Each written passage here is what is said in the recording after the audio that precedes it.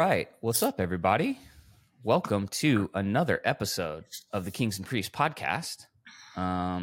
So you know what's cool? First of all, welcome. Thanks for listening. I'm here with Dean Sweetman, my incredible co-host. So it's been a crazy month. So I hadn't really, normally every couple weeks I'll look into the analytics of the podcasts, each individual one. You know, we have a bunch, and I normally look top line. This podcast has doubled in reach in the last 6 or 8 weeks. So I don't know why or how or where someone found it, but welcome to all the new all the new listeners. It's good to have you here. I mean, it's a great podcast, and we talk about faith and business. Yep. We riff on the issues of the day. Yep. And I pontificate with my 58 years of wisdom and mistakes and failure and success. And that's a good combo. And you're you come up with you're fresh, your fingers on the pulse, of what's going on in business and tech and all this stuff. We chop it up. It's fun. So if you are new, welcome. I think there's almost 70 episodes at this point. So go back through. Amazing.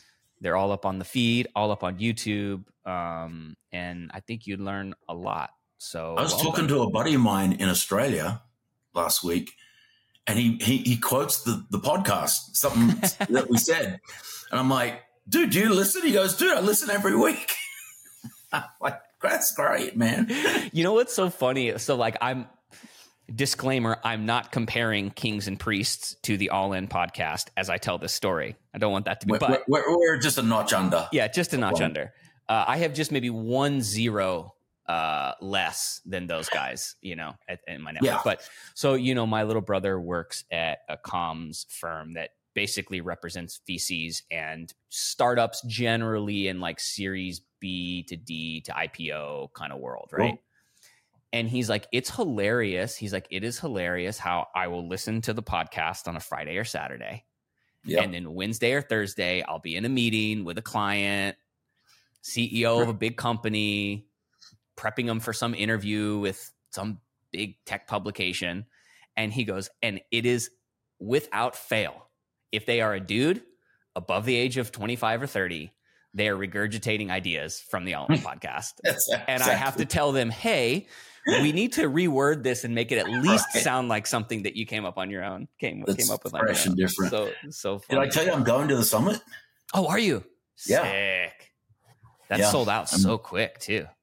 I know. I just bought a VIP and just going to go. You got to at least play in one of the poker games. Make sure you play in. Oh yeah, no, I'm going for the one full of the thing. Games. I got to get a bunch of clothes because apparently it's there's themed every night. Oh, got it. And I gotta flip them, but it's only 10 minutes from my house in LA. Oh, that's right. This one's in LA. Yeah, it's in UCLA. So nice. That'll be awesome. And that's coming up in a couple months, right? Well, I have a golf trip with the mates up in Whistling Straits. Mm-hmm. And so I fly back in my neighbor's jet back to Salt Lake, give the wife a quick kiss, and then head to LA on Sunday for Sunday night for the All In. So it's gonna be good. That's gonna be awesome. We'll have to get a full breakdown afterwards. Oh yeah. No, the episode after that next week is gonna be epic. Yeah. Oh yeah. I mean, the speakers are insane. Ray Dalio's gonna be there. Tons of crazy all the favorites. I'll tell you, someone who probably won't be there is Dave Portnoy. Although maybe Dave Portnoy should be there. Yeah. So he's just pulled up the biggest coup ever. It is just that guy. Talk about a guy with 12 lives. I mean, so if you don't know much about Barstool Sports, so I'm actually not a big Barstool Sports fan in a sense of not their a big sports consumer. Coverage. I'm not either. They have a golf franchise that's fun because it's they've got Rappaport's on it, but then it's him and 4 of his kind of friends, and they do these videos where they try and break 90 on the golf course, and so that's probably the only franchise of theirs that I keep up with. Right. But I do think what they've built is pretty brilliant, and I think Dave Portnoy, for all of the things he does that are just the antics, he's a genius. I mean, he's just a genius of personal branding. Yes, exactly. Let's just Like that's what he does. Yeah. He had a brand that was basically dissing Roger Goodell of the NFL, and he was just taking him down, and he built this persona of this guy, and he spins it into this kind of, sports network that he sold for $500 million. He just got it back for $1. Yeah. So and this is what's so funny is like, and I may be getting parts of the timeline wrong, but at the beginning of COVID, everyone's day trading stocks, right? Right. And Dave Portnoy, he just starts live streaming himself. Yeah. He called himself Davey the Day Trader, and he would just whatever. And he keeps bringing up pin gaming, and all of a sudden it comes out, Pin's buying Barstool Sports, deal valued at $500 million, $225K up front, and then $225K after a few years. Now, Pin is like, you probably wouldn't have even know a Penn casino because most of them are locals. I never heard local, like low to mid tier casinos. But you know what they do own is the M Life, I believe. Let me double check that, because I think that's kind of probably like maybe the nicest one they own. Yeah, they do. So they do own M Resort in Vegas. So I ran a couple of conferences there. Yeah. We're both familiar with Penn, but they're not like, you have sort of Wynn and Encore and Bellagio and then MGM in terms of quality. And then you go down to Caesars, and then you kind of have all these like sort of lower. The M is a great option in Vegas if you don't want to be on the Strip. It is. It's really good. Tip. Yep. If you're in Vegas and you want to stay out of the crazy, you go to the M.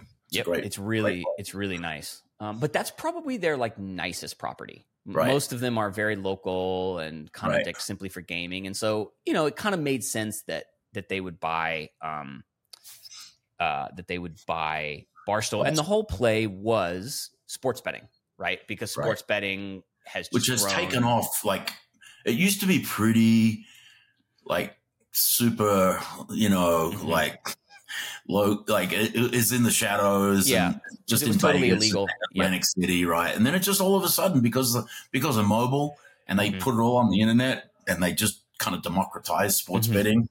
I don't bet on sports, but I actually don't either. I don't know that I've ever bet. I may have bet $10 on a Cowboys game, but I never have either. Yeah, I mean, I know people that have. My brother-in-law bets hockey fairly regularly, just not like $100 at a time or whatever, but it ruins the sport. It ruins it for me. Yeah. Let me give you my 2 cents on betting. Yep. Like, walk down the Strip in Vegas and you see all those buildings, all paid for by losers. Mm-hmm. Exactly. So just embed that in your brain, and then you won't bet.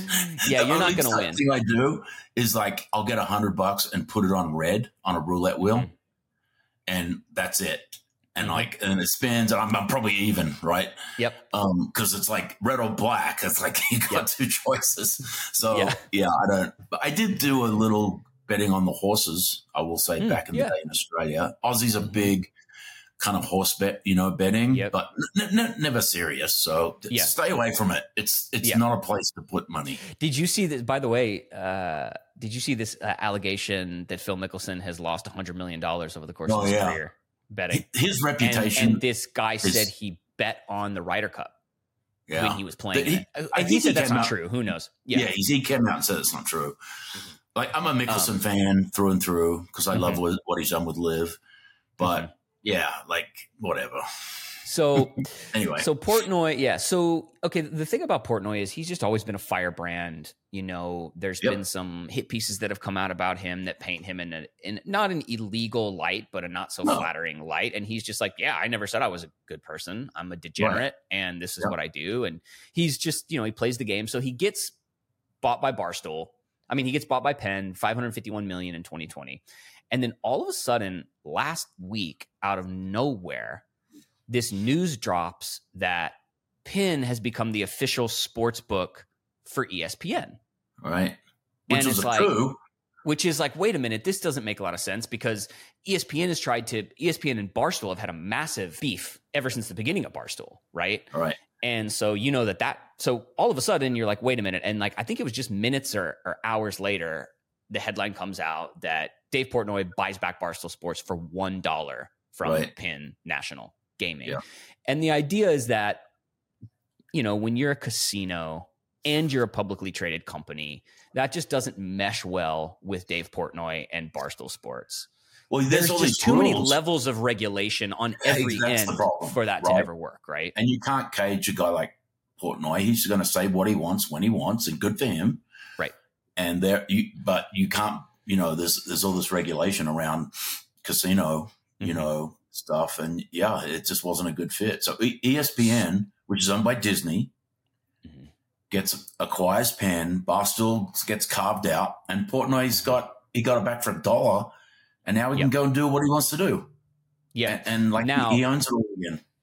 Exactly. Now, here's the interesting part, because everyone was like, this is the deal of the century. How did Dave Portnoy do this? Of course, it just makes sense, right? Like, the Penn deal's not going good. Stock's getting crushed. Dave knows, look, like, they're going to have to get rid of me. And in order to do business with Disney, they're going to have to get rid of me. So he's kind of in the driver's seat. But then on Twitter, I found this guy, like a corporate attorney, kind of break down the actual deal itself. And what I want to do is kind of break it down and go, okay, is this as good of a deal as we thought? So Barstool Sports gets 8 million unique visitors a month, right? So it's big, but not like ESPN that gets 170 million, right? Right.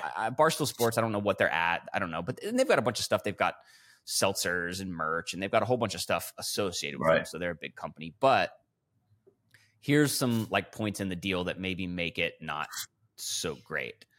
So part of the deal is that Barstool has a non-compete with Penn. So before the Penn acquisition, the largest advertising client of Barstool was Sportsbooks, which is basically MGM's betting platform, DraftKings, like all of that stuff was their main advertiser. Right. So this basically says they cannot compete, from my understanding, with whatever Disney and Penn agree to, like whatever their sports betting product is they come out with. From my understanding, that's the only advertising client in sports betting that Barstool can service. So if that's the case, that's maybe not the greatest deal. And then Barstool can't launch its own sports book, which I don't think they were ever going to be able to do anyway, because the regulations there are crazy. But then it says if Dave ever sells, Penn gets 50% of the proceeds. Right. So it's like, is this a great deal? It's probably a great deal for Dave, because Dave has probably made $100 million, $100 million. Right. He got the front end. Thing. Yeah, and they're tying up 50% of his back end if he ever gets rid of it. Like, I mean, he doesn't care. He's just going to do his thing. Exactly. And pocket his hundreds of millions. So, and he's got no one. He doesn't have to answer to anyone. He can just do his thing. And, like, good for him, man. Like, I've seen him on a bunch of interviews. He's a wild dude. And, like, he's just this, social media created personality who's opinionated about sports. It kind of started with football, American football. And, the guy's created an amazing kind of brand. Company. Yeah, he has. Right. So what do you think this says about partnerships? Right. So oftentimes in business, there's stress, there's problems that need to be solved. Oftentimes those problems can feel on the surface like they're going to be quickly solved with a partnership. Yeah. Right. Partnerships are like, and then once you're in a partnership, it's really hard to get out. Well, look, 50-50 partnerships almost always end in disaster, in my opinion.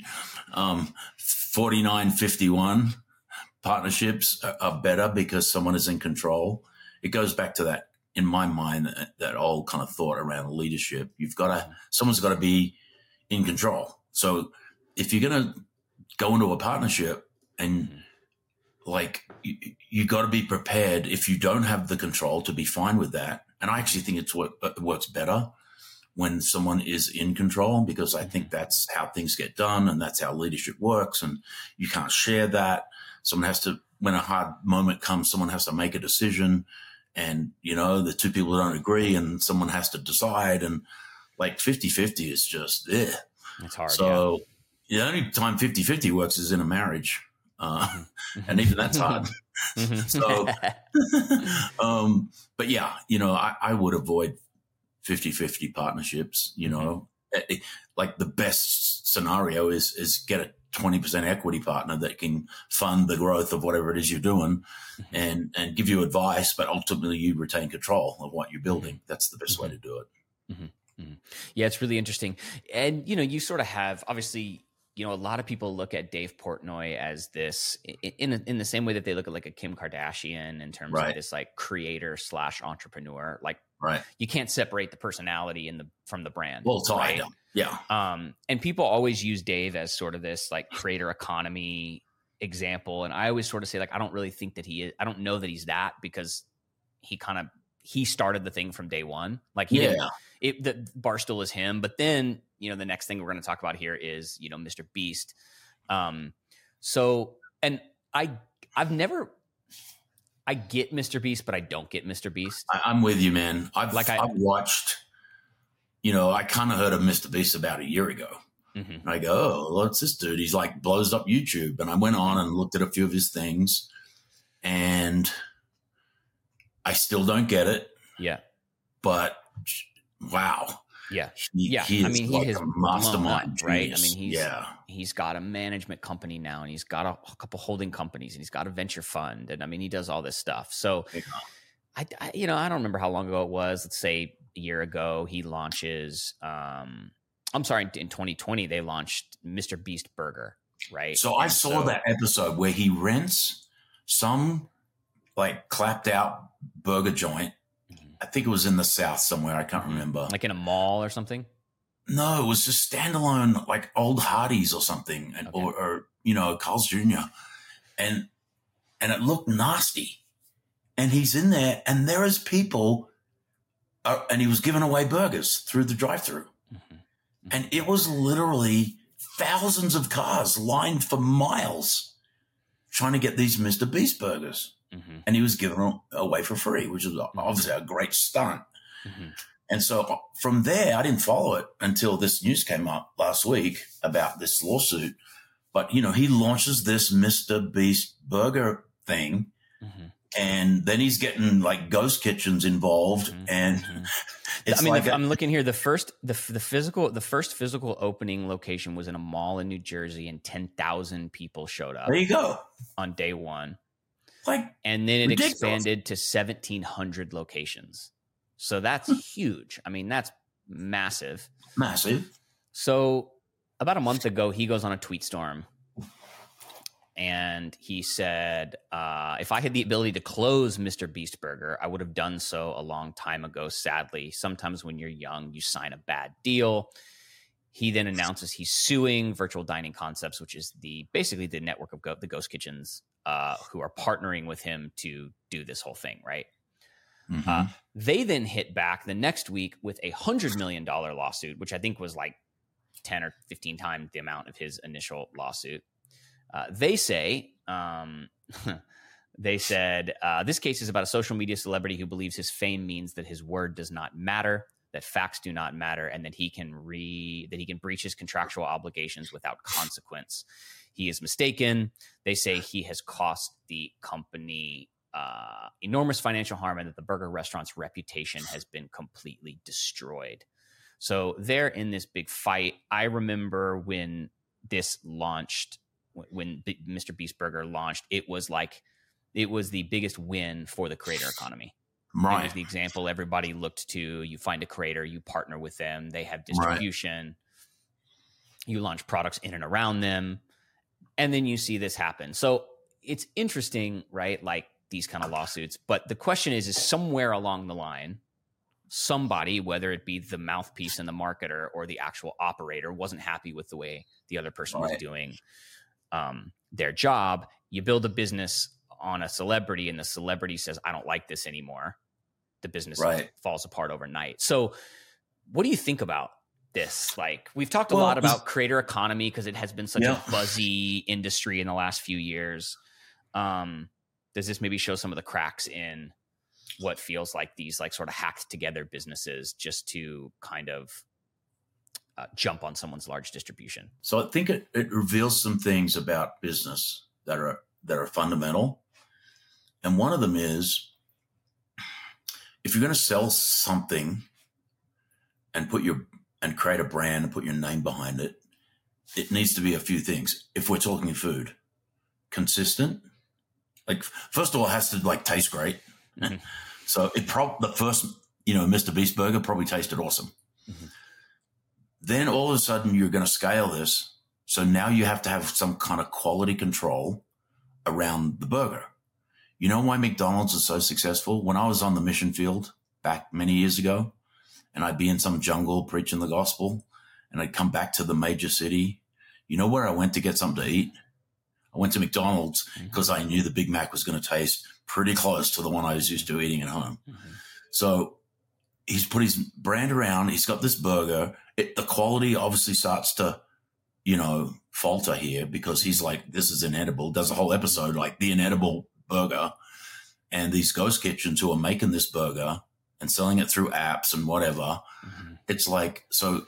Oh, right. That's the whole other thing is they're selling it through an app and just delivering it to someone. So it's already cold by the time they get it. Like there's nothing about this that's setting it up for success. I have a theory on like Uber Eats and DoorDash.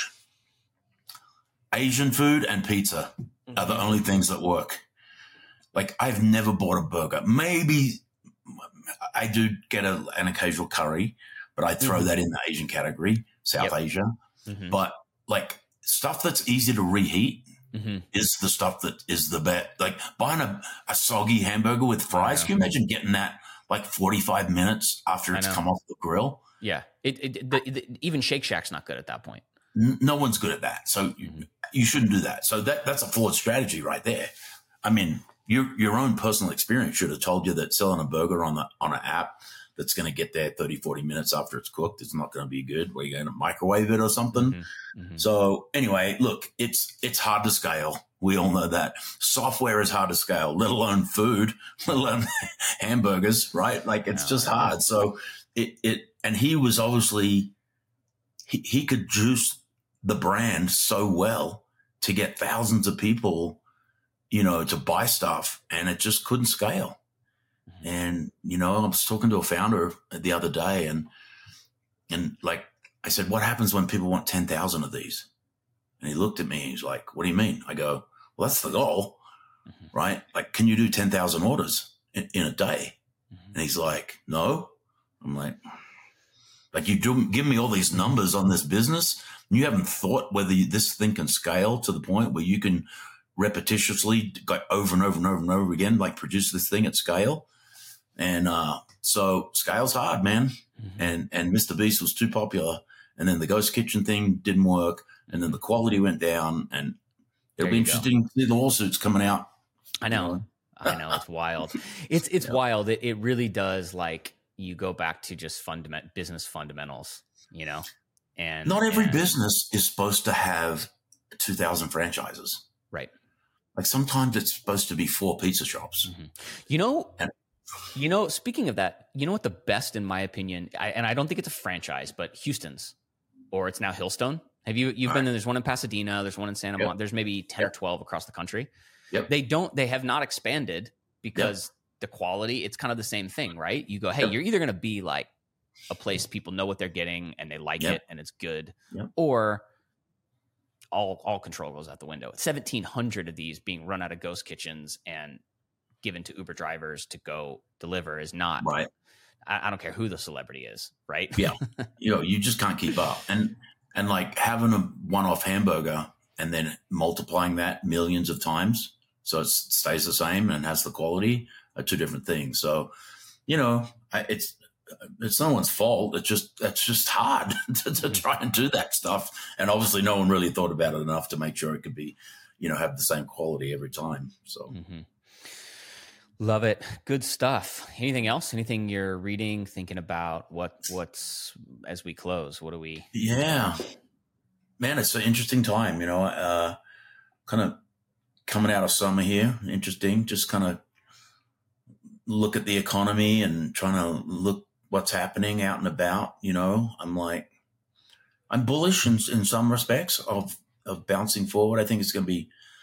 Politics and everything over the next 18 months are going to be brutal. I'm not looking forward to that. Not that I'm making a political comment. I'm just saying I think it's just going to be tough. Mm-hmm. And it could be really tough in America, just with the division that we have here politically. You have extreme on both sides that kind of suck all the narrative. And I think the centrist, down the middle, common sense type people that are most of the people get drowned out and sucked into either of these extremes, left or right. So, I'm hopeful that the economy is not going to go into a terrible recession. I think we might have avoided that, but I'm not excited about the political division that's coming. I know. It's already here and it's going to get worse. I'm like, glad I live in Utah. I know. I can just camp out and hide and just do my thing. But man, it's going to be you wonder at one point when people are just going to get tired of it, because the problem is there's 20% on either side that are just so all in. It's their sport. It's their hobby. It's their whole life. Right. And I'm like, I have political views, but they're not, I wouldn't call them extreme. I would call them fairly commonsensical,